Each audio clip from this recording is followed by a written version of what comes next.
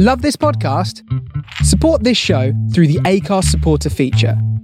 It's up to you how much you give, and there's no regular commitment. Just hit the link in the show description to support now. Here's a cool fact. A crocodile can't stick out its tongue.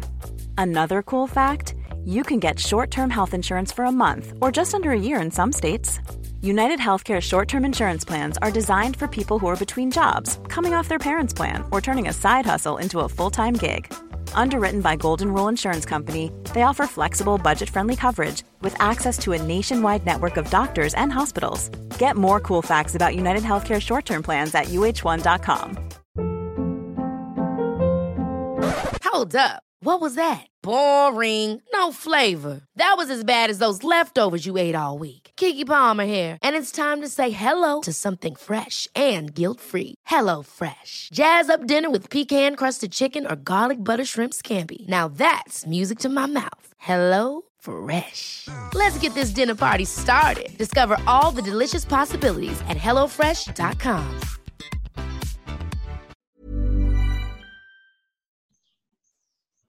Right, and welcome back to the Off on a Tangent podcast, the podcast that is actually dying from heat and is ready for it to be winter again. First off, I'd like to say a huge thank you to everyone who's streamed, tuned in, followed, subscribed, and all the platforms that the podcast has gone up on. It's been an absolute manic few days with me trying to sort of get the podcast out there, get it approved and things like that, and sort of doing all the social medias, but it's all been worth it. The feedback, the tweets, the DMs are all really greatly appreciated. We are full steam ahead. This is happening, and I'm here to stay, which I am very thankful for. So from the bottom of my heart, thank you very much. Moving on to social medias. If you do want to follow me on social media, my personal Twitter is at JamesRees8. That's at JamesRWS8. If you'd like to contact the podcast on Twitter, it's at James on a Tangent. And if you have any inquiries or just want to email me, it's at jamesonatangent@gmail.com.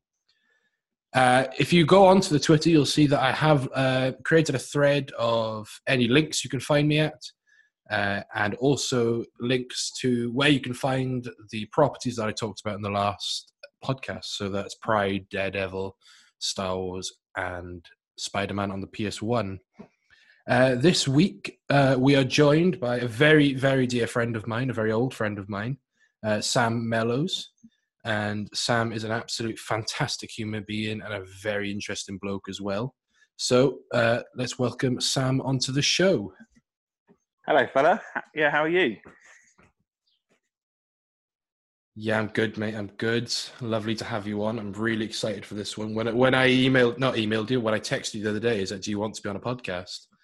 You jumped at the opportunity straight away because I know you love to talk about yourself a lot. I'd love to help out a friend, but also, yeah, I do love to talk about myself, but not in a bad way, not in an egotistical way. No.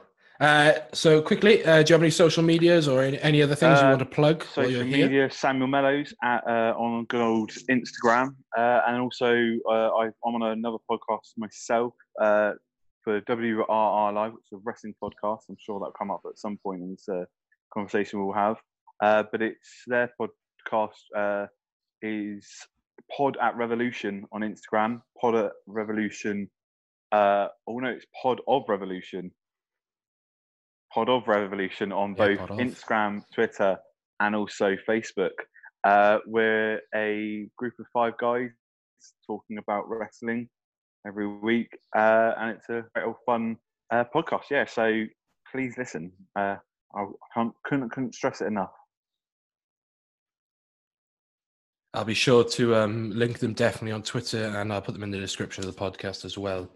So, as we discussed last week, we're going to be talking about 4 sort of pieces of media that mean a lot to people and have had some sort of effect or something that they just love.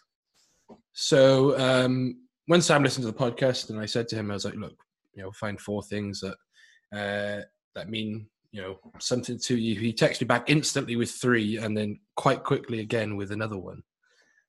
So I know this is going to be a good one. So we're talking about the first one, and Sam's choice is actually Toy Story. Now, the Toy Story franchise has been entertaining families around the world since the first one released all the way back in 1995. So that's before I was born. Since then, another 3 have emerged, and the films have broken records all around the world, following the adventures of Woody, Buzz, and all their friends throughout a myriad of different adventures, from being separated from their owner to being sold to a toy collector in Japan.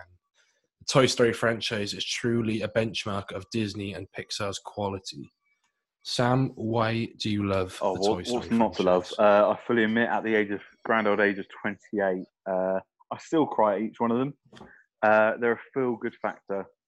Being an uncle, and I have been an uncle since age of 4, I've been the predominant uncle who watches every Disney movie. And what a great franchise to sit and watch.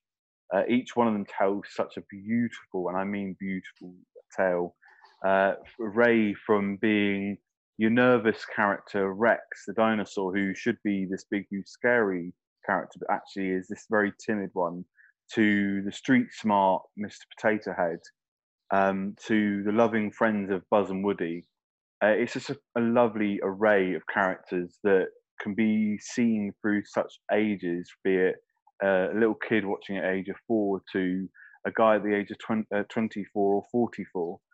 Each film and each character means something different to everyone. That's why I love them, because it's so diverse and brings so many good morals. Yeah, I think sort of for me, growing up with the Toy Stories, so I would have been, I was born 2 years after the first one came out, so all that was new to me. So Toy Story 1, I would have watched at a very young age, probably with my parents, and then the sequel, Toy Story 2, was something that I remember watching. It was something I was old enough to form a memory of, and I think you can make the case that certain films have better sequels than their originals, and I think Toy Story 2 is definitely one in that consideration. It's something that you can argue is the perfect sequel. Definitely. And there are films that come under that bracket, but I think that's got to be at the top of the list. And like you said, that film takes stereotypes of people, animals, and the things, and flips them on their head. The Rex one is perfect. A big hulking T-Rex dinosaur is almost scared of his own shadow and scared of his own ability to do something. And I think in a kid's film, that's something you need to teach. You're not defined by what society sets out for you, and then that's sort of what at the core Toy Story is. So you're completely right in saying that, and the stories that the films tell are fantastic. And I will wholeheartedly admit I haven't watched the 4th one yet, but all I've heard is absolutely fantastic things. Some people may not love it, but I absolutely love it, because it just proves that a franchise can take some time off and still come back and make an absolutely banging good film. And also, for me, the story in it is brilliant. Without doing any spoilers, but it proves that women are strong. They're not just the background character. They are strong and dominant. The faith between friends, the love of each other is just so prominent in this film, and it's lovely, because for me, when that day comes, I have children. I want them to watch these films to learn the morals of life, and I think number 4 shows a lot to them. I won't go on too much, because I know it's still a film that some people haven't watched, including yourself, James. And I don't want to. I don't want to do spoilers. I'm not that type of guy.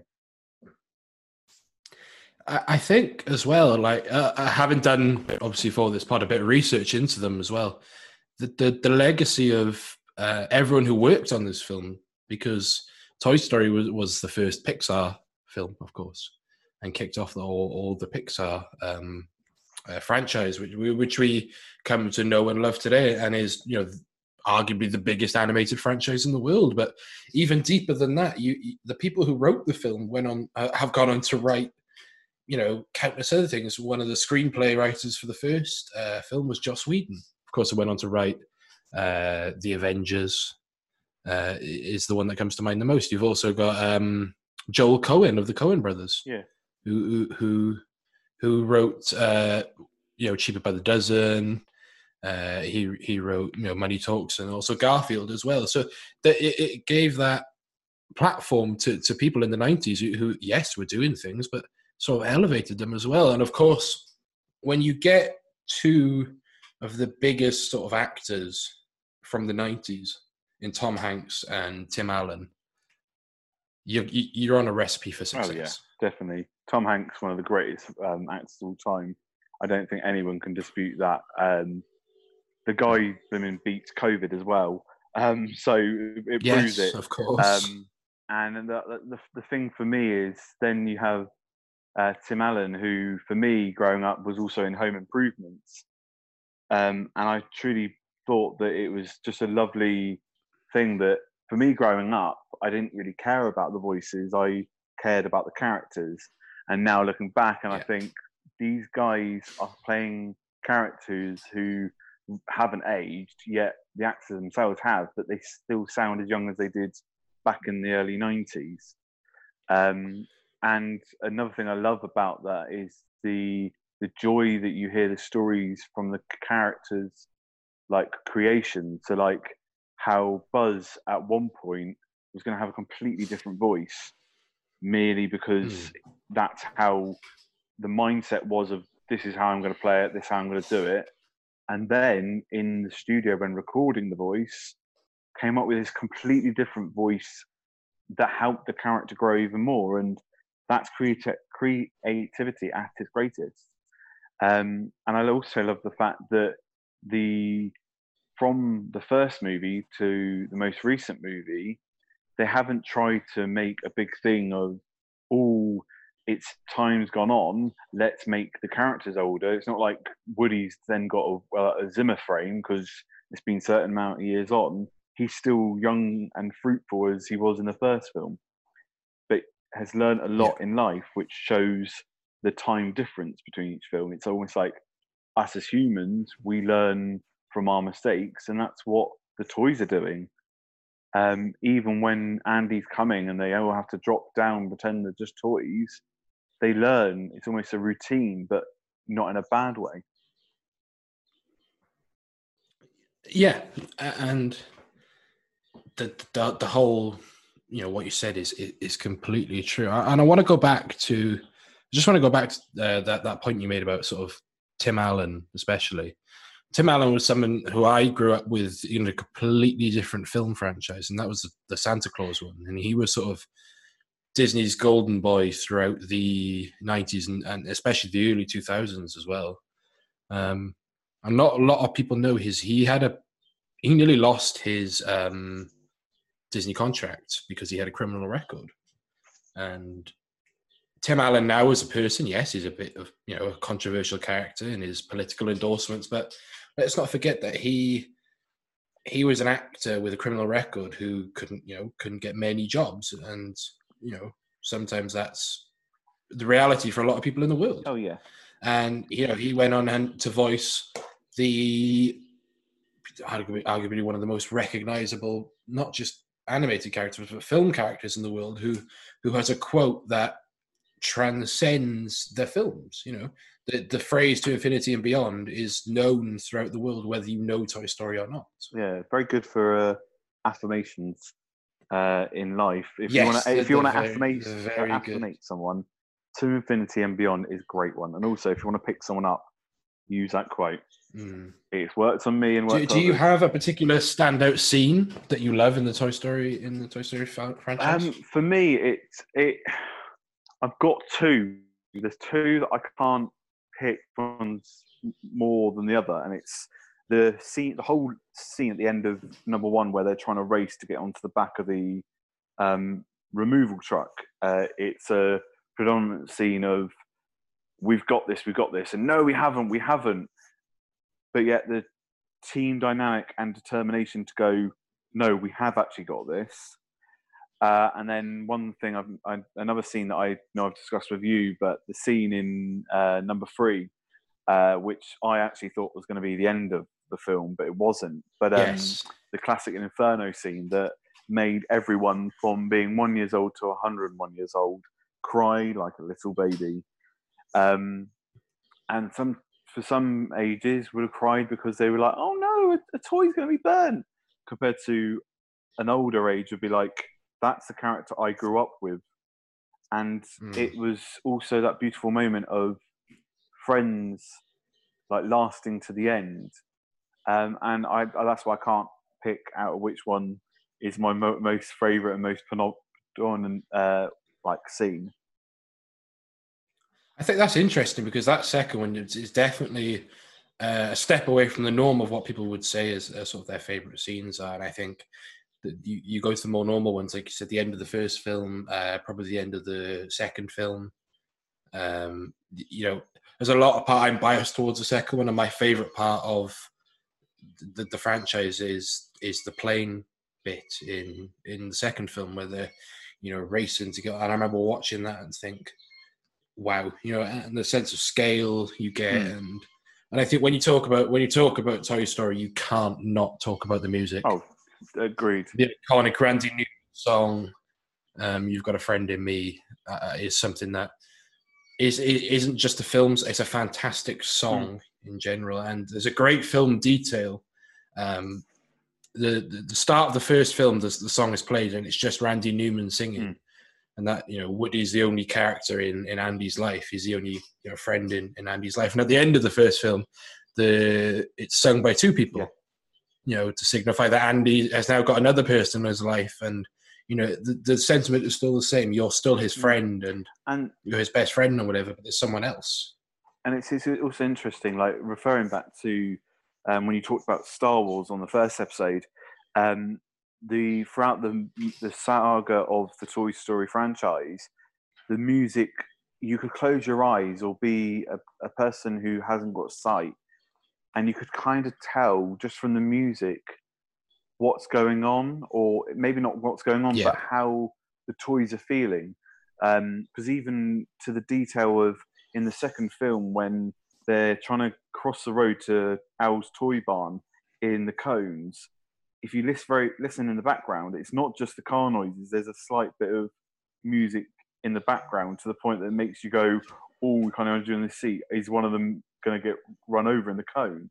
But it's not. It's a lovely touch there. And throughout the film, like especially in the fourth one, and I know you'll love it when you get to watch it, the certain areas that they go to in the film, the music's picked perfectly for how it is in America. Like I went to San Francisco and then Oakland on my honeymoon a few years back, and there the music from one town to another, who are right next to each other or just across a bay, it's a completely different style. And it was the same in the movie, that when they went from one area, you could hear one style of music, to go to another area in the film and it's a completely different style of music, but it doesn't seem out of touch with each other. It seems so smooth and so... It's the thing that the first film came out in 95, did he say? And 1995, and it's now 2020, and the thing is, that music hasn't aged. That music sounds like it's literally just been made last week. And that is so beautiful that they're able to create the music for such a beautiful saga franchise that you can look back and go, I don't feel like this film's aged. And yes, the animation of it all has changed, but for the better. But it's proven little touches, the fact that I love the term Easter eggs in all of Disney. Yes. But if you watch Toy Story, I've actually sat down and watched all 4 Toy Stories just for the Easter eggs. And that sounds so nerd of me, but I'm that type of nerd. Yeah. I will sit there and look out for a ball, or in one of the films, there's a painting on the wall which references a different film, and people will deny and go, "Oh no, it's just a coincidence." No, it's been done deliberately because they can. It's the joy of like artistry. Like when I did my media studies in GCSEs, we had a whole section on creating things for the mind to see the front or what's in the background, and deliberately so well done that you can see maybe an ant in the background. Well, actually, that ant is from A Bug's Life. And I love in the second film when the guys are trying to escape Andy's house to go to Al's toy barn.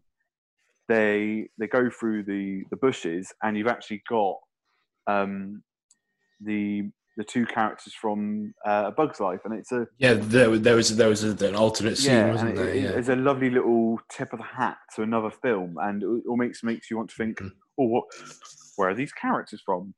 But also the fact that the toys themselves, for me growing up, I had a Slinky. I didn't have a Slinky dog, but I had a Slinky.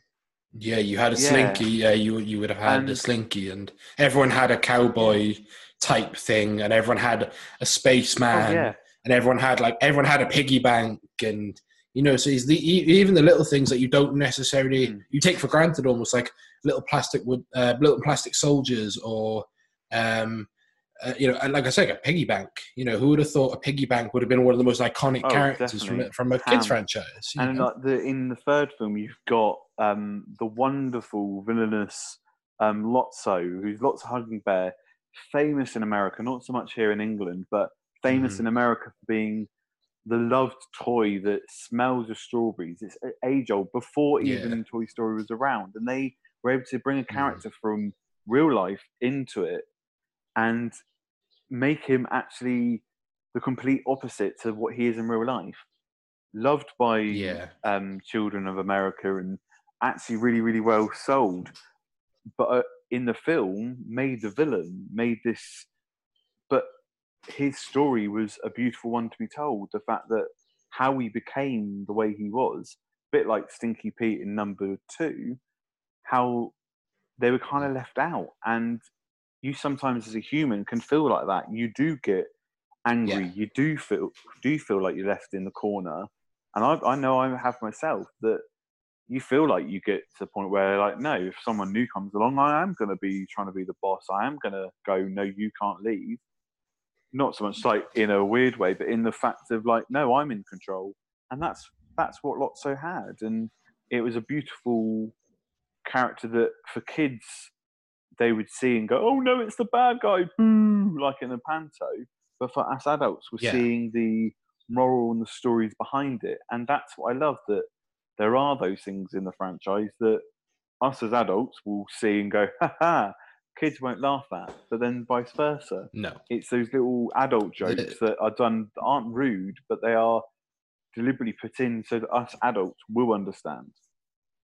Yeah, and the Easter egg thing is something that I love. And in a way, the Toy Story films are the granddaddy of animated Easter eggs, because every Pixar film that comes after it references something from Toy Story, or most of them do. And there's a great book, and I'll recommend this to the viewers as well, by John Negroni, called The Pixar Theory, where he was the man who popularized the theory that every film is connected in some sort of in one universe. And there's multiple YouTube videos on it as well, but I highly recommend going out and finding the book. You can get it on Amazon.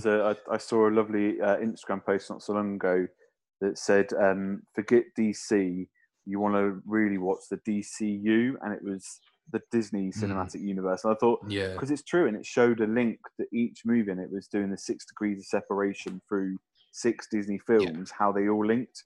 Like you've got Tangled and Frozen are linked, and Toy Story and Up are linked, and Monsters Inc. is linked to another one, but they are all linked in some way because of these little things. There's a stretch between all of them that they can be linked, but I think we've talked Toy Story to death. Yeah, I think we have. I don't want to give away just more sort of spoilers. Bring it to a close, but Toy Story is a fantastic franchise, and one that I think many people who listen to this will have watched and will have enjoyed, and it's entertained generations. So that was Toy Story, Sam's first choice, and we're gonna move on to the second choice, and this is one I know he'll love talking about, and it's actually we're going to talk about the WWE. Now, the World Wrestling Entertainment, or the WWE, has existed in one form or another since 1953. Owned and operated solely by the McMahon family, it has grown into not only the largest professional wrestling company in the world, but also one of the largest media empires in existence. It has produced timeless classics over the years, from matches to set pieces to megastars like Dwayne "The Rock" Johnson to John Cena in the present day. Sam, tell me why the WWE? Why not? No, seriously, for me, growing up, I was the misfit at school. I was the lad who was kind of alone quite a lot of the time. And for me, I had 2 brothers and 2 sisters growing up. Still do, but like who were predominantly there, and they loved wrestling, and I mean loved. One of them still does a lot, the other one not so much. But for me, I would sit with them and watch Monday Night Raw or Friday Night SmackDown, and we'd sit for hours discussing Mick Foley and his many characters. We talk about The Rock and what he was cooking, and those classic catchphrases that some of them have. And for me, growing up, there was a guy who's still around now called Stone Cold Steve Austin, and he was the one who made me truly fall in love with wrestling. And in WWE, he was this guy who hated authority. He was the guy who told Vince McMahon to go do one in the most politest way possible on this podcast. Yeah. And that was what I wanted to say to my teachers. I was not so great at school, and I wanted to turn around and give them a stone cold stunner. I never did. There was a few teachers who pushed me to the point where I felt like I was about to, but the thing was, it was my escape. It was my place to go. Okay, forget the bullies, forget the homework. I'm going to watch wrestling or read the WWE magazine. Well, back then it was the WWF magazine, and throughout the years, and got to a point where we know you know this very well, but I actually trained as a wrestler for a while because I was like, well, why can't I do it? I was doing performing arts at college at the time, so I thought I could put that into it, build up a character. I'm quite creative-minded with that type of stuff, so I thought, why not? And it's been a thing throughout my life since I'd say the age of 3 or 4 was when I was sat on like my brother's knee and watching someone be choke slammed either out of the ring or through the ring or pinned 1, 2, 3 from an easy move. And I thought it was amazing. I look back now and think some bits are so comical, but actually some bits are so cleverly written that you can actually sit there and go, wow, I could be that character. And like you said in the previous episode about Spider-Man, how for him, anyone could be that character. Quite a lot of the wrestlers are the same. How you can kind of take a step back and go, I could be The Undertaker, who is the phenom, the guy from Death Valley, or I could be The Rock, the guy who's got all the charisma in the world. And sometimes I wanted to be those characters because I didn't want to be myself. And it was my escapism. Unfortunately, due to injury, I couldn't carry that on. But I've not lost my love to the point where I'm even involved with a podcast at the moment. I'm part of their social media team, and also I've been invited to be a guest every so once in a while, and it's a lovely thing to be involved with, and I'd say to the point where it's a hobby of mine, wrestling. And the wrestling scene at the moment in England is one going through a transition of change, and the one in America is being affected by good old COVID. But it's still great. They're still like putting out amazing content no matter what. Raw has been ongoing. It's the longest running television episode program in America in history. Like there's not one that's beat it. And I find that truly amazing that there's a fan base so big, and it goes on to WrestleMania. The fact that every year there's a WrestleMania, and except for this year because of the rules due to COVID, their crowds are massive, and hopefully one day I'll be in that crowd. And if you want to come along, James, that'd be great, because I know it'd be great, mate. But the thing with wrestling, it's that place where you can forget yourself because you want to be someone else, or even if you don't want to be someone else, you can watch and enjoy the art. And before we go on, if someone says being hit over the back with a chair is fake, it's not. I had the bruises. Being slammed through the tables, yeah, they might be slightly damaged, so it's easier to break. They still hurt, and getting a kendo stick round the back, and especially on the top of your neck, that hurts. And I'm evidence because I had that while training. So it's funny when people say that WWE is fake and it's all thing. Well, I leave that to you to decide, the listeners. It's not my place to decide if it's fake or not. But I know some moves aren't. Yeah, and not just the WWE, like you said. There's a whole other world of wrestling around. There is British wrestling. There's Japanese wrestling, which I know has a huge. In Japan, it's almost like a cult. It's something that they adore. They absolutely adore, and it's the same in America. It is, like I said, it's a media empire. It doesn't only span wrestling; it's moved into films, video games, other TV shows. American football, not so successfully, but they've done it, and they've proven that they can do it. And no matter what you think of the McMahon family and their sort of who they endorse politically and all that, they've done it. And not only that as well, they've given way to, yes, we've talked about the megastars like The Rock, Stone Cold, John Cena, all these, but other voices as well. That if you do a bit of research and you look into the work people like Titus O'Neil are doing for communities in America, and people like the New Day, elevate who are able to elevate black voices. Kofi Kingston becoming the first ever black world champion. On the surface level, it doesn't mean anything because, like you said, it's scripted entertainment. He was scripted to win. He and his opponent would have known beforehand that he was going to win, but that means something else because there'd never been a black world champion. And that shows how much it means to people, because if I described it to a friend once because they asked me, why do I like wrestling? Why do I like something that's fake and planned? That I said, well, think of it as EastEnders or Coronation Street.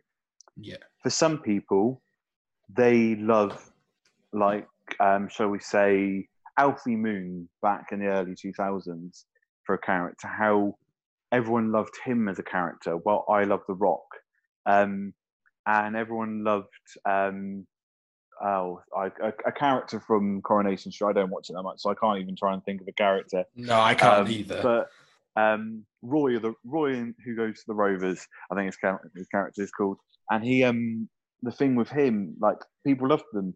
And it's like, when it comes to WrestleMania, as an example, when last year, I remember sitting there as a white man, I wanted him to win, not because of the history, was basically with how he won. Me as a white man, I loved it. Yeah. I thought it was amazing because of his wrestling abilities, but I have friends who loved it for the other reason. Yeah. How for them, they sat there and cried because finally they were being heard. Mm-hmm. And it's a bit like the exact same two characters of Daniel Bryan and Kofi Kingston being on EastEnders, and finally Kofi Kingston winning the keys to the Queen Vic. It sounds stupid, but it's true. Yeah. How, for me, I watch it as sometimes as a soap. I watch it as something that is a constant story. Yes, I know that parts are scripted, but some parts aren't, and that's what I love. There was a true example is WrestleMania 31. There was a match between Randy Orton and Seth Rollins. Part of that match was not scripted. They were told, you have this set amount of time to go out there and perform a show stealer. And I believe they did. It led into, for me, one of the greatest moments in the WrestleMania history of a move. We went from one move to another. And that was all off their own back. That wasn't, we sat down for hours before the event and planned this and did the move over and over again. They didn't. That was on the night. That was there in front of thousands. I think it was San Jose or San Francisco. They once told you it was in San Jose. And in the San Francisco 49ers Stadium.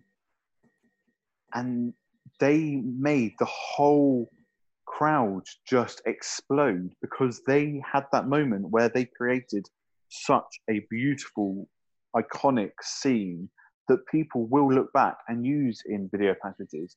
They will use an example of two men knowing their craft and doing it and not worrying about, could this fail? They did it and proved that they can.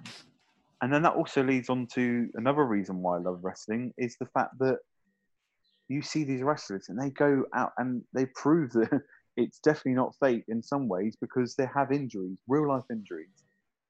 And you feel gutted that they are injured. They could be off for 3 months, 6 months, 9 months, a year, and you're edging for them to come back. And when they come back, you pop. And for people who aren't so much wrestling minded, a pop is when you go crazy for something. You make a big shout out. And for me, a pop would be like finally Alfie coming back after being off for 2 years in EastEnders. People will go, wow. And for me, that's when a big move happens, or a wrestler comes back who we thought was going to be retired for the rest of their life, and they completely surprised everyone. I think and it's the best example of that is Edge. This year in January, he returned, and for those who don't know, in 2011, Edge had triple fusion neck surgery and was forced to retire from wrestling. And if you were a child in sort of the late 90s, mid 2000s, especially, you would know who Edge was. You know, even if you weren't a wrestling fan, you'd know the names Kurt Angle, Edge, Eddie Guerrero, Rey Mysterio. And for me, when I was younger, I didn't watch a lot of wrestling, but I knew Edge, and Edge was my favorite because he was cool and he had a best mate called Christian, and they would perform all these amazing tag moves. And then when I was going into secondary school, which was in about 2009, I started watching old SmackDowns, and I'd watch amazing matches of the Edge, and then I got invested in sort of Edge's in journey. And then when he was forced to retire, and he came out and gave this speech about, he was retiring, his neck could no longer, function in the way. And then a few years later, he was inducted into the Hall of Fame. And then I'm not ashamed to say that I cried, because this man that I'd watched put so much into a business that he adored was gone. And then when he turned up at the Royal Rumble this year, his music hit, and I was beside myself, because this man had conquered triple fusion neck surgery. And I urge you to look into that and show you how serious it actually is. Go on. I actually cried myself, because for me, he wasn't the first favourite person who I grew up watching, but he was one of those ones who you constantly wanted to win. Unless he was against your favourite wrestler, he was one of the group of 5 or 6 wrestlers who you wanted to watch. And his moves were ones that were iconic, like the spear. For me, the spear is one of the most iconic wrestling moves ever. Mm-hmm. And it's up there with the Stone Stunner or the Last Ride. And the thing for me, I cried and also woke up my wife. I was watching wrestling, watching the Royal Rumble in the same room, and she'd fallen asleep and said I could stay up and watch it because I thought, right, I may have work in the morning, but I don't care. And I remember waking her up because I shouted so loudly, yes, and it wasn't actually so much that woke her up, it was crying. She thought I'd fallen out of bed or something. But it was through pure joy, the fact that he'd returned. There'd been a rumour very, very late last year saying that he could come back in a manager form, but not that he was... I think that formed of a lot of people will know Edge as the actor Adam Copeland nowadays, because I think he's still currently in, I don't watch the show, but he did a stint in Vikings. He was in one of the early seasons of The Flash. And he's done a few other things as well, but them two will definitely, you will recognize him from. And I urge you to find the video, but you look at his face when he comes out, and there's 2 videos that currently make me cry as a wrestling fan. It's that video of Edge coming out, and you see just for a moment he goes from Edge to Adam Copeland, who is a husband and a father, and you see he's looking at all these people screaming and cheering for him, and he thinks, this is for me. You know, I've worked for 9 years to get back to where I am. And he's in good, he retired in okay shape. He had a bit of a pot belly. He was still amazing in the ring, and he comes back and he's well into his 40s and he's ripped. You know, there's not an ounce of fat on him. And you think, that's a man who's worked so hard. And the other video it actually goes back to the Kofi Kingston point. There was a wrestler called Shad Gaspard who recently passed away, saving his little boy from drowning just off the coast of LA. And Shad was part in the WWE in the mid 2000s and early 2010s of a tag team called Crime Time with his partner JTG. And there's a video of him and JTG in a bar watching WrestleMania when Kofi Kingston won the title. And as soon as that bell rings, you could see tears falling down his face, because he's a black wrestler who's worked for years and years and years to get to the position where Kofi Kingston was, and unfortunately he never made it. But to see Kofi Kingston, a man who entered WWE as a sort of a semi-racist stereotype, you know, with a Jamaican accent, and you know, that was a sign of the times. By his own fault. By his own fault. I know, but that was to appease the people above him, because you know that's what the wrestling mindset was in, that everyone wanted these old stereotypes, you know. And as much as I love wrestling in the 80s and the 90s, they were horrible. You know, they were horrifically racist stereotypes. And you know, I'm very good friends with and this is really, really specific, I'm very good friends with a former professional wrestler called Crisis, who was part of Progress Wrestling for a very brief period of time before he went back to his life as a pro rugby player. And he said choosing his gimmick was hard, and you know, he was luckily had a very supportive community around him. But I can't imagine being someone who's black or Asian or an ethnic minority choosing a gimmick, because you know, imagine having to become a semi-racist stereotype of yourself just to appease a majority white audience who think this is funny or this is not. When you have wrestlers, I can't think of any off the top of my head, who are pure athletes. Here's one, Apollo Crews is a pure athlete of a human. And that's his gimmick. He is a fantastic wrestler. You've got Shelton Benjamin, who was a former Greco-Roman wrestler. You know, that's his gimmick. And Chad Gable, you know, these people, we're lucky in an age now where we're smart enough to realize that stereotypes don't make good content. And I think I'm thankful we're in that age. And I literally couldn't agree more, because they have a thing called Be a Star. Yeah. Don't be a bully, be a star. And it's true, because quite a lot of the wrestlers will use their own life stories. And I remember hearing a story once about even Triple H when he was at school, because he had broader shoulders, he was kind of picked on because he was a bit weirdly shaped compared to all the other boys and lads at school. And he took that and actually kind of used that in his own way. And then one of his first characters was called Terrorizing. And then he became Hunter Hearst Helmsley, who was this posh aristocrat that he could then use those broad shoulders to kind of walk around holding his port glass, looking posh, because he knew his structure worked with that style character. But if he came out trying to look like some folk from deep South America, he wouldn't have pulled off that character. And it's like you say, trying to find that gimmick. I remember when I was training, I was constantly thinking, I'll play this character, I'll play that character. And I trying to play on words also, because at that time everyone had a name that slightly could have played on stuff. And quite funny enough, your last name's Reese.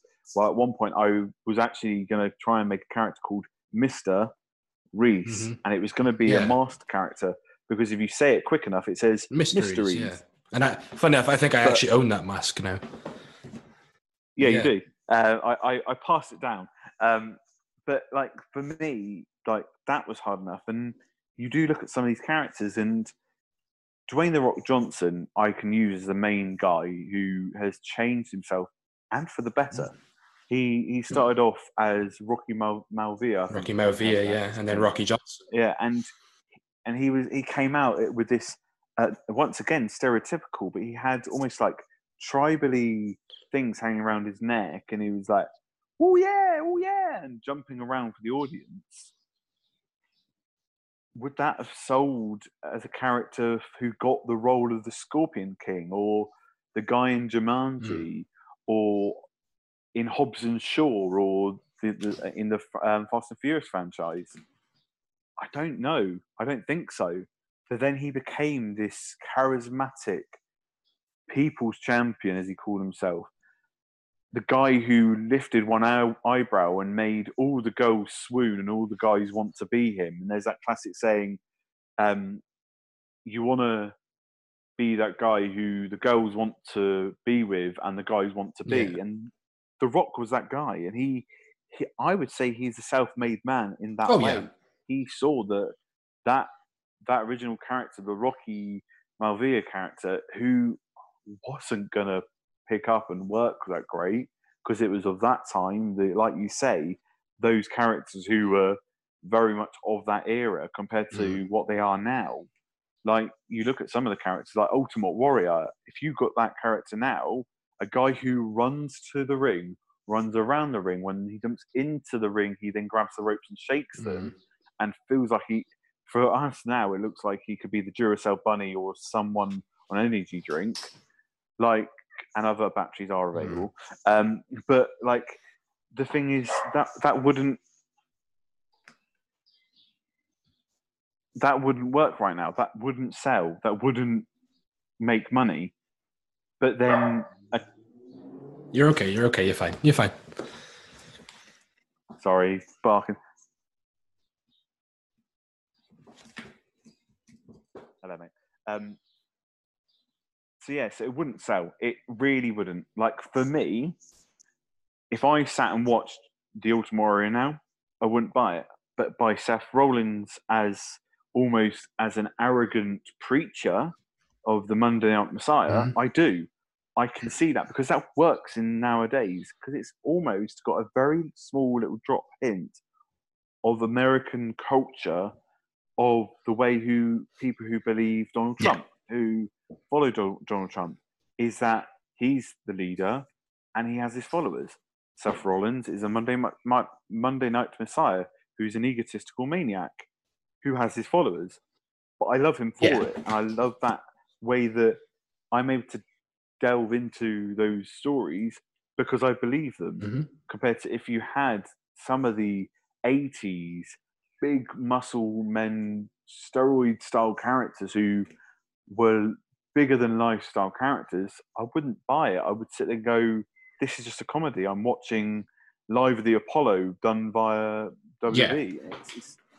It's one of those. And I think you've put forward the notion there that WWE is more than a surface level thing. It's more than just, two men or two women in a ring performing for someone's entertainment. It's at the heart of it is a narrative driven performance as well as a character driven performance as well.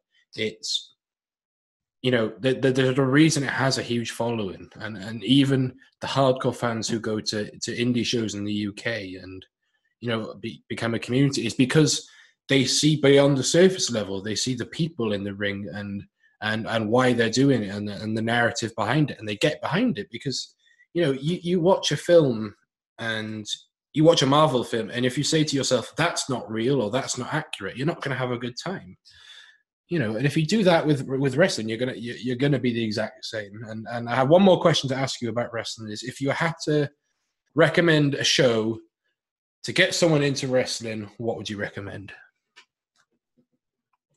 Recommend a show. I don't know, to be honest, because for me, I could say a WrestleMania, but they are long. They are long. I could say a Monday Night Raw, where they are still long, hours, but they are brilliant. What I would say is, if you want to start off watching wrestling, get yourself on the WWE Network. It is $9.99 a month.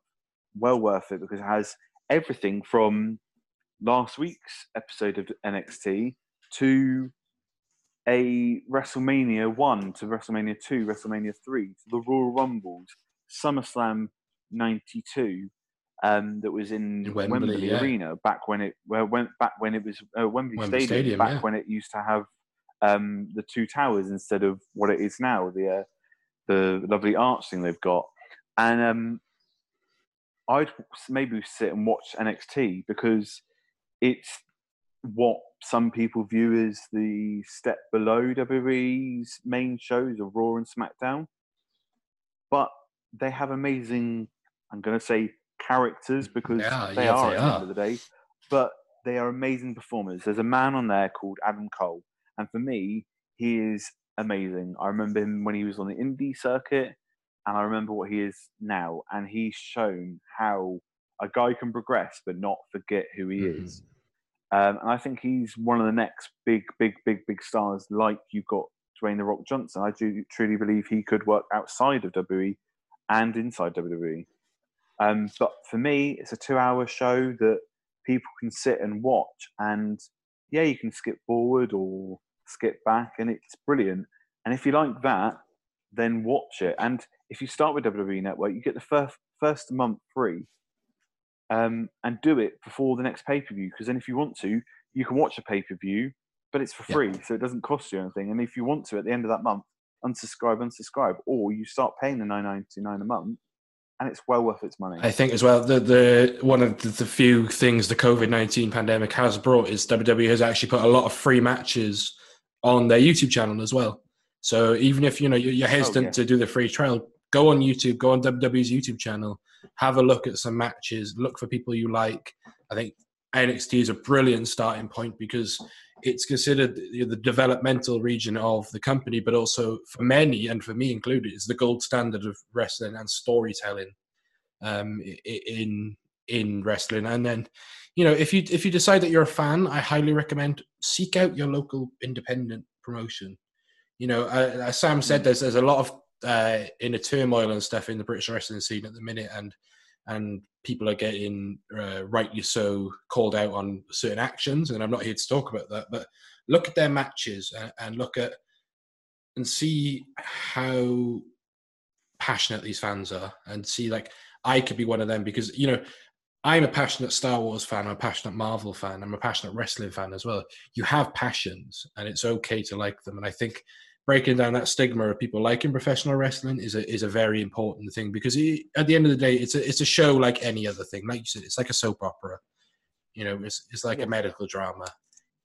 That's it at the end of the day. And wrestling's an important part of my life, and evidently, as we've discussed, an important part of yours. And I think that's a good place to take a break. And then we'll go on to talk about your final two topics, which I'm very excited to talk about. So we're going to take a quick break, and we will be back shortly.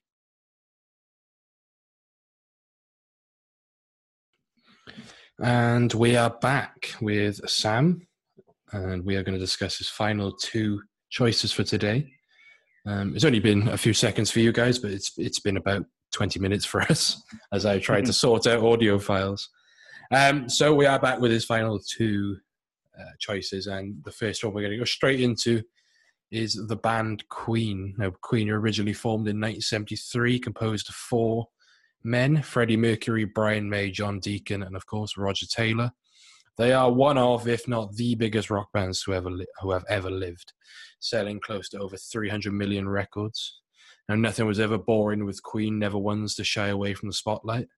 And tragically, the world lost Freddie Mercury in 1991, and soon after, in 1997, John Deacon decided to retire and cut ties with the band, though Roger Taylor and Brian May still tour alongside the likes of Paul Rodgers and Adam Lambert. Sam, explain to me why Queen. Why Queen? Well, back in 1991, I was born, the same year that the great Freddie Mercury died. And I was brought up by a brother and sister on music of their choice, more than anything because I was too young to go out and pick my favourite CD or something like that. So I listened to what they listened to, and my brother was very much a rock fan, and my sister very much a just Queen fan, pretty much. Yeah, she did like other bands like Depeche Mode and R.E.M. And other bands like that, but nothing quite like Queen. And for me, I wasn't just liking them for being my brother and sister's favourite band, but being my own favourite band, because I could equivalent myself to them, to the music, because there's a song called Don't Stop Me Now, and it kind of, for me, was like, don't stop me now. And the lyrics in it were telling you to stop this, not stop that, don't stop this, don't stop that. And it kind of was like in life, like for me, I'm on the go, and you can tell for yourself, James, that I am an on the go guy. I'm not one who likes to sit down and that. I think the saying is ants in your pants, and I'm that guy. I do have ants in my pants. I do have Spanish feet, as that saying goes. I like to get up and move and not just stay in one place at one time. And that was a brilliant song for that. And one of my favourite songs is One Vision, because not so much because of the lyrics, but for the fact that I can easily just sit down, be it in a bad mood, good mood, happy, sad, tired from a long day at work. And I currently work on the front line in Dorset County Hospital in the surgical department. And some days it can be very stressful, and to come home or even walk home listening to the greatest hits of Queen kind of makes me forget the world, and I can zone out. And One Vision is my favourite song, because though the lyrics, I can't say I sit there and go, I can correlate to this line or this line. I can just forget the world because it's such a good song. And that was the same with, I think, probably every single one of those songs I've ever heard in my life, I've enjoyed for some reason or another. And there was a musical called We Will Rock You, named after one of their songs. And I can fully admit I definitely went to see that musical at least 6 times, and of which 2 of those times were in the same month and actually the same week, because I thought, why not? I'm up in London. It's my favourite musical. Another musical has tried to come along and beat how much I love that musical, and that being the soundtrack of Hamilton, but it still hasn't beat Queen's We Will Rock You, written by Ben Elton. And I believe Brian May was part of the writing team of that as well. And, he was indeed. the thing for me was that musical was brought out through the power of the songs of Queen, but telling a story that maybe it would have been written by Freddie himself. Maybe he would have had that idea, or maybe he had a completely other idea about where the songs were coming from. And yes, we'll never know that now, but I just truly loved the power of that musical, because it made you feel so good about everything, because you could be one of those characters in the musical who were based off of a song. Yeah. One of the bad guys, he sung the song Seven Seas of Rye, which for me, when growing up, was a classic back of the car with your brother and sister on the way up to your grandma, singing your eye out to. But then in the musical, it was used almost as a villainous song, almost, I've got capture of you. And it's the power of the songs. Like, they were written so many great ways that so many different mindsets can be used for it. Like, it could be used as an uplifting song for the birth of a child. They can use another song for the sadness of someone's death and a tribute. For weddings, I've been to weddings, numerous amount of weddings, using Queen songs in different ways, be it acoustic versions or the usual versions that you didn't think about until then. And there's the song Mr. Brightside by the Killers is a classic one that if it's played on the dance floor, everyone goes to the dance floor. While I'm like that with every Queen song. Yeah. It could be a really slow one of Who Wants to Live Forever, which is a very sad song, to I Want to Break Free. Either one of them, I'll go on the dance floor and dance along to them, or sing along like at the top of my lungs, because that's how beautifully they've been created by a beautiful and amazing band.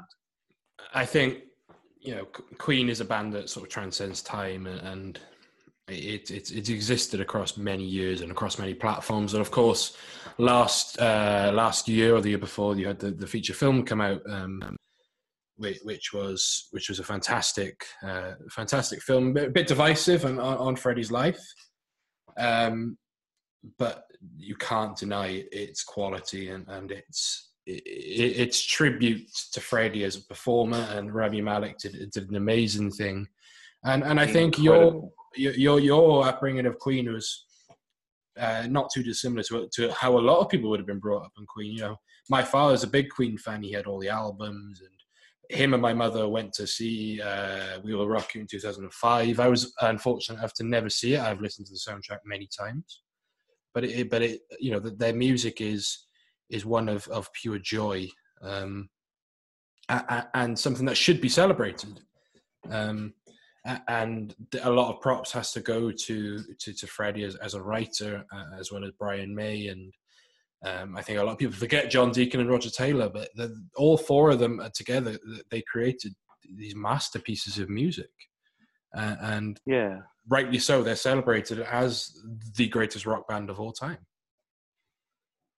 And I think also, like, the thing for me is some of their writing is before their time. Like, the lyrics in some of the songs, if you actually look at how politics is now and how life is now in the world, you can equivalate them even more to nowadays than you could back when the songs first came out. But then you can understand where some of the writing was from, that actually it was written because that's how Freddie felt. Even in the movie, you see how he came up with some of the songs, and it's a beautiful way to actually realise how stuff is created. And Bohemian Rhapsody is, for me, one of the greatest films of all time, and I happily understand that some people won't enjoy it, but for me, it was not just because it was a Queen film about Queen and the story of Freddie Mercury, but it was so beautifully created and, like, so well acted. Like, for me, at points I forgot I was watching Rami Malek, who's also known for being Mr. Robot, I think it is, on Amazon. Mr. Robot, yeah, and of course of other fame as well. Yeah, and he soon will be playing when the film finally comes out, he'll be playing the villain in Bond. Yes, but during that film, I from what I understand, I please correct me if I'm wrong, he never actually sung anything. He all lip synced to Freddie, because he didn't want to give a performance that was trying to be. He wanted to be the best he could be. So he decided with the production team and the creation and the directors that actually he was going to leave it to being dubbed as Freddie's voice, because he didn't want to be an imitation. He wanted it to be him. And I think it was a beautiful touch that when you watch that film, at points, his acting, you actually thought it was he was singing, and then you realise, no, that's Freddie's voice. Yeah. And the other thing for me about Queen and Freddie Mercury is that the sadness behind it all, that two of their songs, one of their songs that came out before Freddie died and one that came out after, are two of the most beautiful, and it's my bad English, but beautifulest creations of music ever. And you look now and go, they're beautiful songs, but if you actually realise that one was just before he passed away, it was one of their last songs they recorded, and one that was after, that came out after, that Freddie didn't feature on. Yeah. And it breaks my heart, but they are two of the best songs ever, and it's beautiful. So yeah, I personally believe they're a timeless band, and that's probably one of the reasons why they're my favourite band of all time. The reason why I've got a tattoo devoted to my favourite song of all time, which is One Vision, and I'll happily admit that I have listened to that song on repeat, and I mean on repeat, for a good 3 hours when I was going through my GCSEs. I'd sit there trying to write my homework, and it was on repeat and repeat and repeat, because I was that much of a nerd that I knew word for word inside out. And also it ends with the words fried chicken. And chicken is a big part of my life. You know, there's so much, even away from sort of the music as well, that Queen that did, 1977, We Will Rock You, We Are the Champions. Find me a sporting event that doesn't use them two songs. Bohemian Rhapsody is the song that helped popularize the music video. If it wasn't for that, that song, the music videos wouldn't be sort of the way they are now, and how essential to an artist platform. You've got the infamous, you can't talk about Queen without talking about Live Aid, and that Live Aid performance has transcended generations. It is the epitome of Queen, and when you research the story behind it, you see why it was only a monumental thing for the country and for Live Aid, but also for Freddie Mercury as a human and as a performer as well. So I fully believe that Queen will keep living on as other artists do, and one other artist I have a huge admiration and I'm a fan of is Elton John.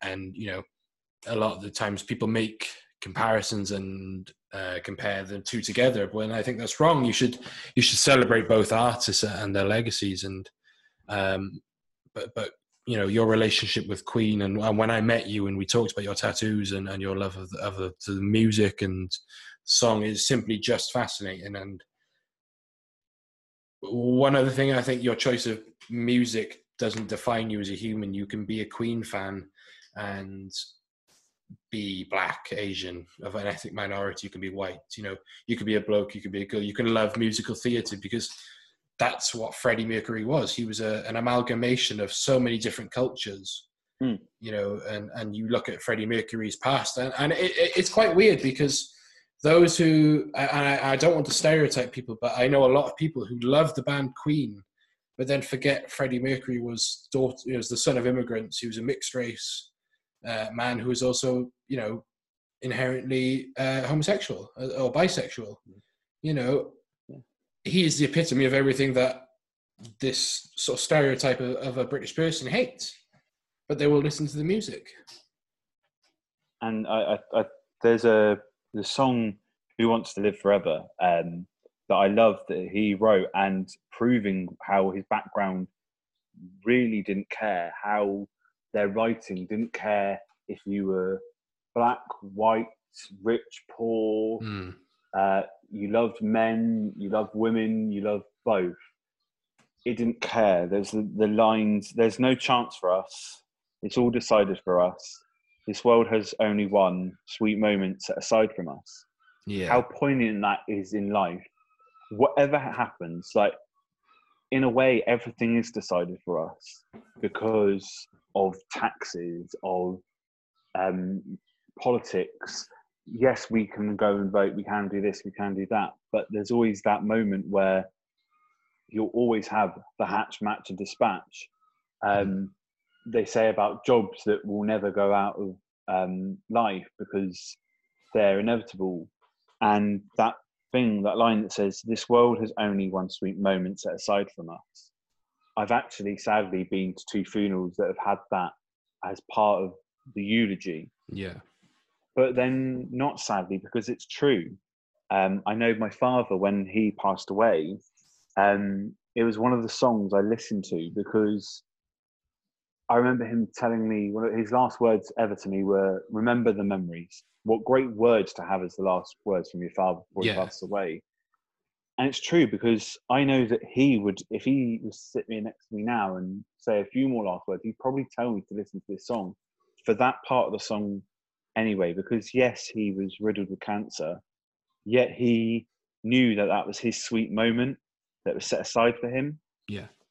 He was very much in that belief that he was destined to go in a certain way, and when that time came, that was his moment, and he viewed that as very much for him. But then it didn't mean that that's the same for everyone.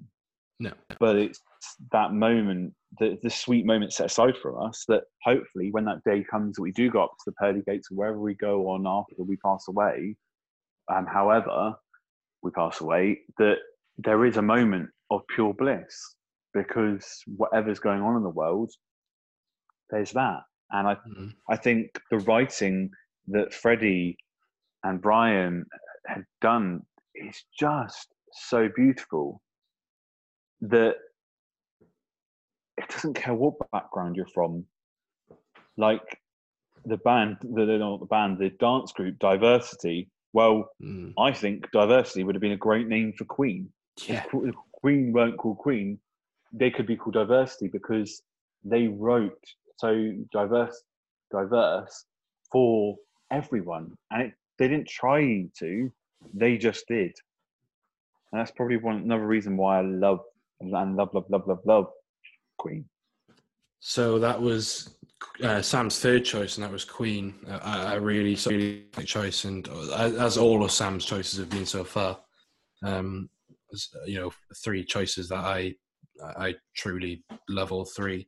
Now we'll move on to Sam's final choice, and one that I'm actually very interested in, because it's not one that I don't think we've ever discussed as friends, but something that when talking to you it makes perfect sense, actually.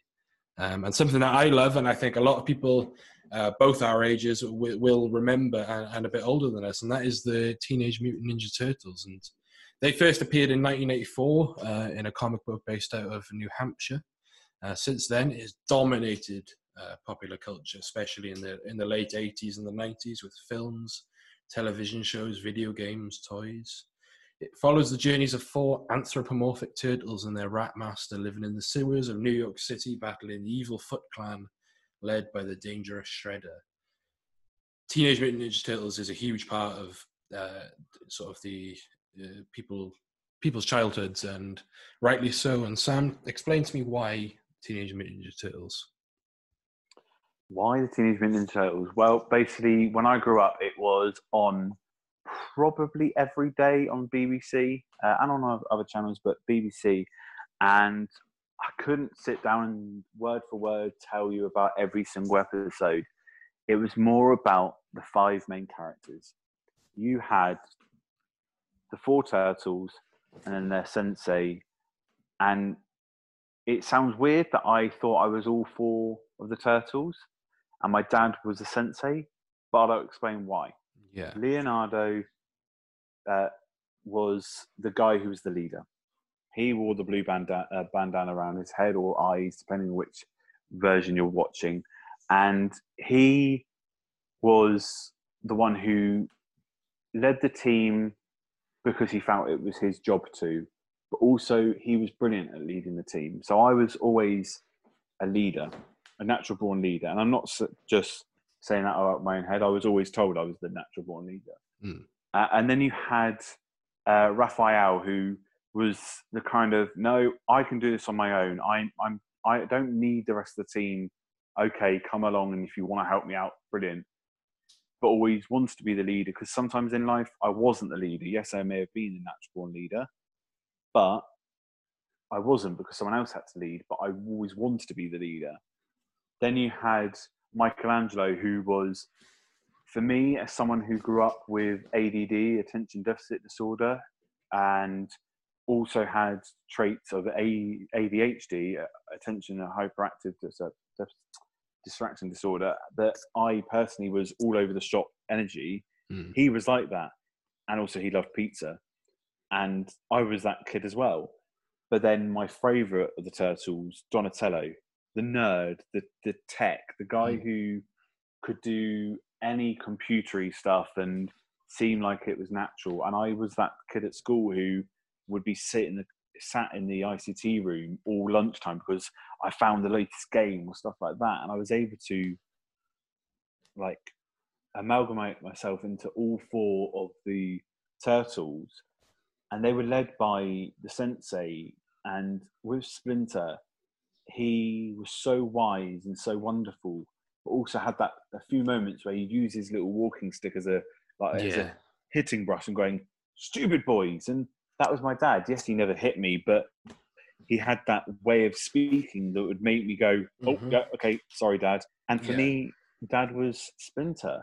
And Shredder sounds weird, but Shredder was all my bullies because my dad taught me how to fight against the bullies without actually using physical violence. He did the whole classic kill them with kindness, or I'll befriend them. They might actually realise that they shouldn't bully you.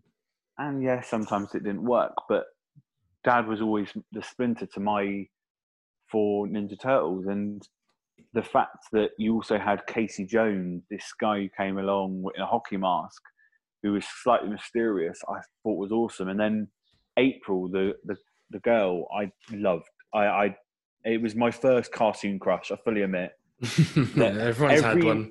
Everyone's had one. I'm sorry. Yeah, if they say they haven't, they're lying. Some people had it was the female bunny from Space Jam, and some people said it was Jessica Rabbit from Who Framed Roger Rabbit. But for me, it was April in Teenage Mutant Ninja Turtles. She wore a gorgeous yellow jumpsuit and with ginger hair. Quite funny enough, I'm now married to a ginger lady who looks great in a jumpsuit. Haven't tried her in a yellow jumpsuit yet, but but she has said it would be a great costume for a fancy dress party. And the thing is, throughout the years, that came out so many years ago, yet it's so enjoyable still.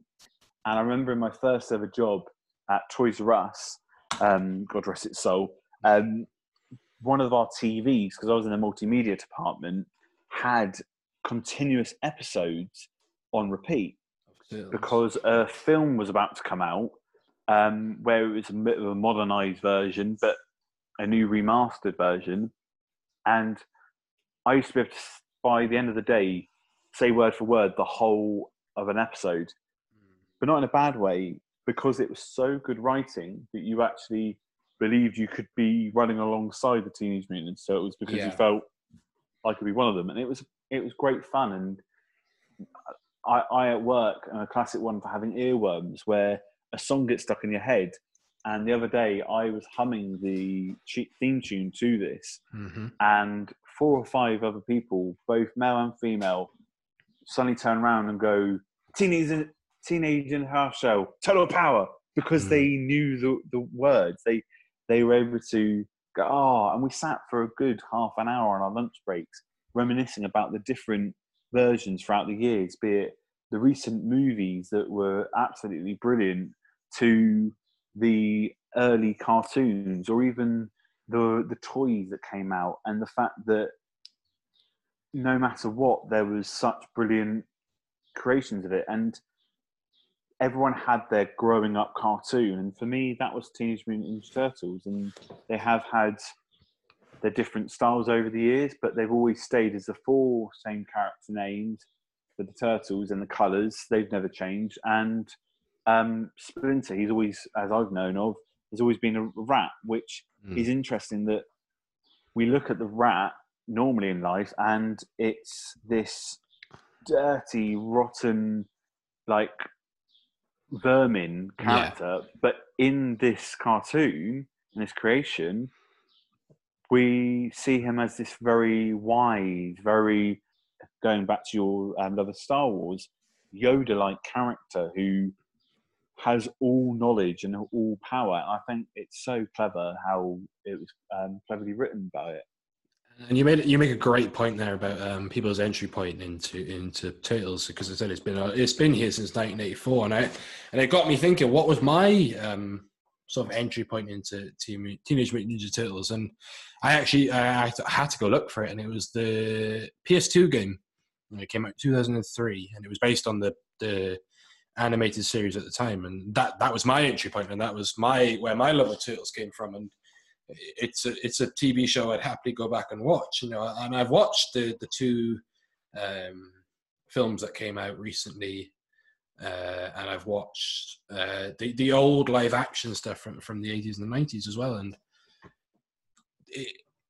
it's such a great concept, because you take these turtles, which are generally considered slow and a bit, boring and you turn them into these ninjas and you know what's not cool about that, and you have their, like you said, this rat who's socially considered a vermin, and you make him a wise sensei, and then you've got Casey Jones who's a vigilante, not in the sense of like Batman where he's a big millionaire. He's a bloke with a hockey stick, who regularly gets beaten up. He's not a god who a thug never lands a punch in him. He's a vulnerable man, and that's brilliant. And the Turtles is something that I think will live on and still does. I know it's still got a huge cult following among fans, and there's currently some great comic books about, and I know for a fact that there's no doubt a film in the works or another TV show in the works, and I thoroughly look forward to the day where Turtles are back in the mainstream again. Actually, I tell that there is a film out recently. It's an animated film where they meet Batman. So it's transmedia. It crosses over and meets all these amazing other characters, because that's the power of and the longevity of this franchise. And I fully, wholeheartedly agree with you that they are one of the most important pieces of media in the past, 30, 40 years now.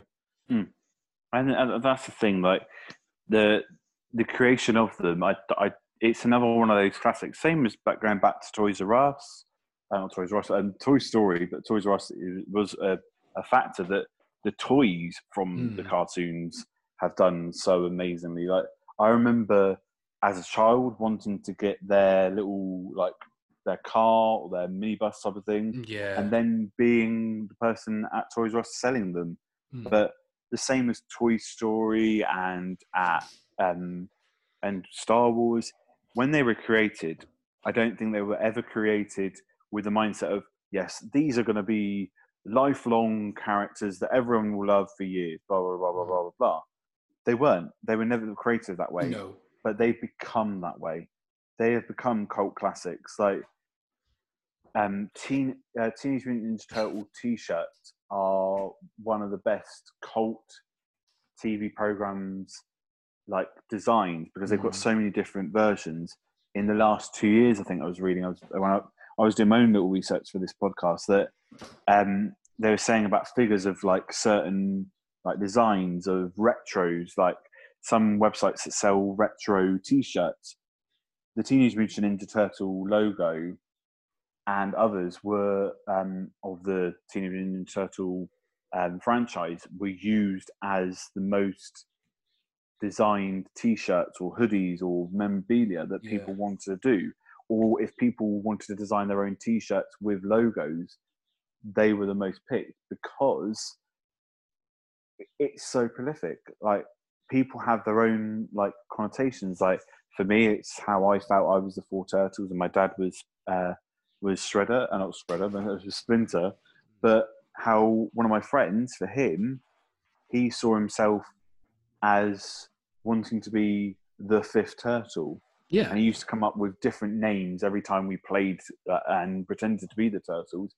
He'd go, oh, I'm this, I'm that, I'm this, I'm that. I'm thinking, you're definitely not, but okay, because that's how the fun was. Yeah, of course. And, it's exactly the same.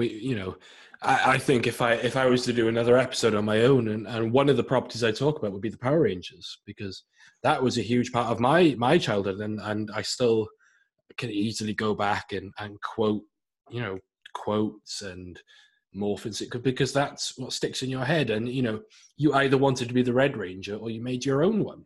There's countless times I played with my mates and we'd pretend to be, the Gold Ranger, the new one that turned up, or you would want to be the Red Ranger, or in my case, it was always the Blue Ranger. But I absolutely loved when you texted me that Turtles was one of your picks, because it allowed me to go back and sort of look at my childhood, and especially that game, the 2003 one, really good PS2 game, and it's just something that filled many hours of my childhood. And I think that's a great way to sort of cap off your 4 picks. And I think it's been a really interesting chat, and I really hope that people take the time to listen and to research what you've put out there, because I think you've had said some brilliant things today, and I've thoroughly enjoyed having you on. And it's been a pleasure. It's been an absolute pleasure, mate. Like, when you asked me to be on it, it felt like an honour, because I don't see you as a friend. I see you as someone who I have a lot of respect for. And for you to be starting off this amazing podcast journey, and you asked me to be a guest on it, I was like, oh, thank you very much. And because it felt like you'd seen something in me that went, oh, I want to ask him a few questions here and there. So thank you. That's no problem. And sort of just to go back to the podcast you do as well for wrestling, what's it called again? Pod of Revolution. This is what we have on all our social media.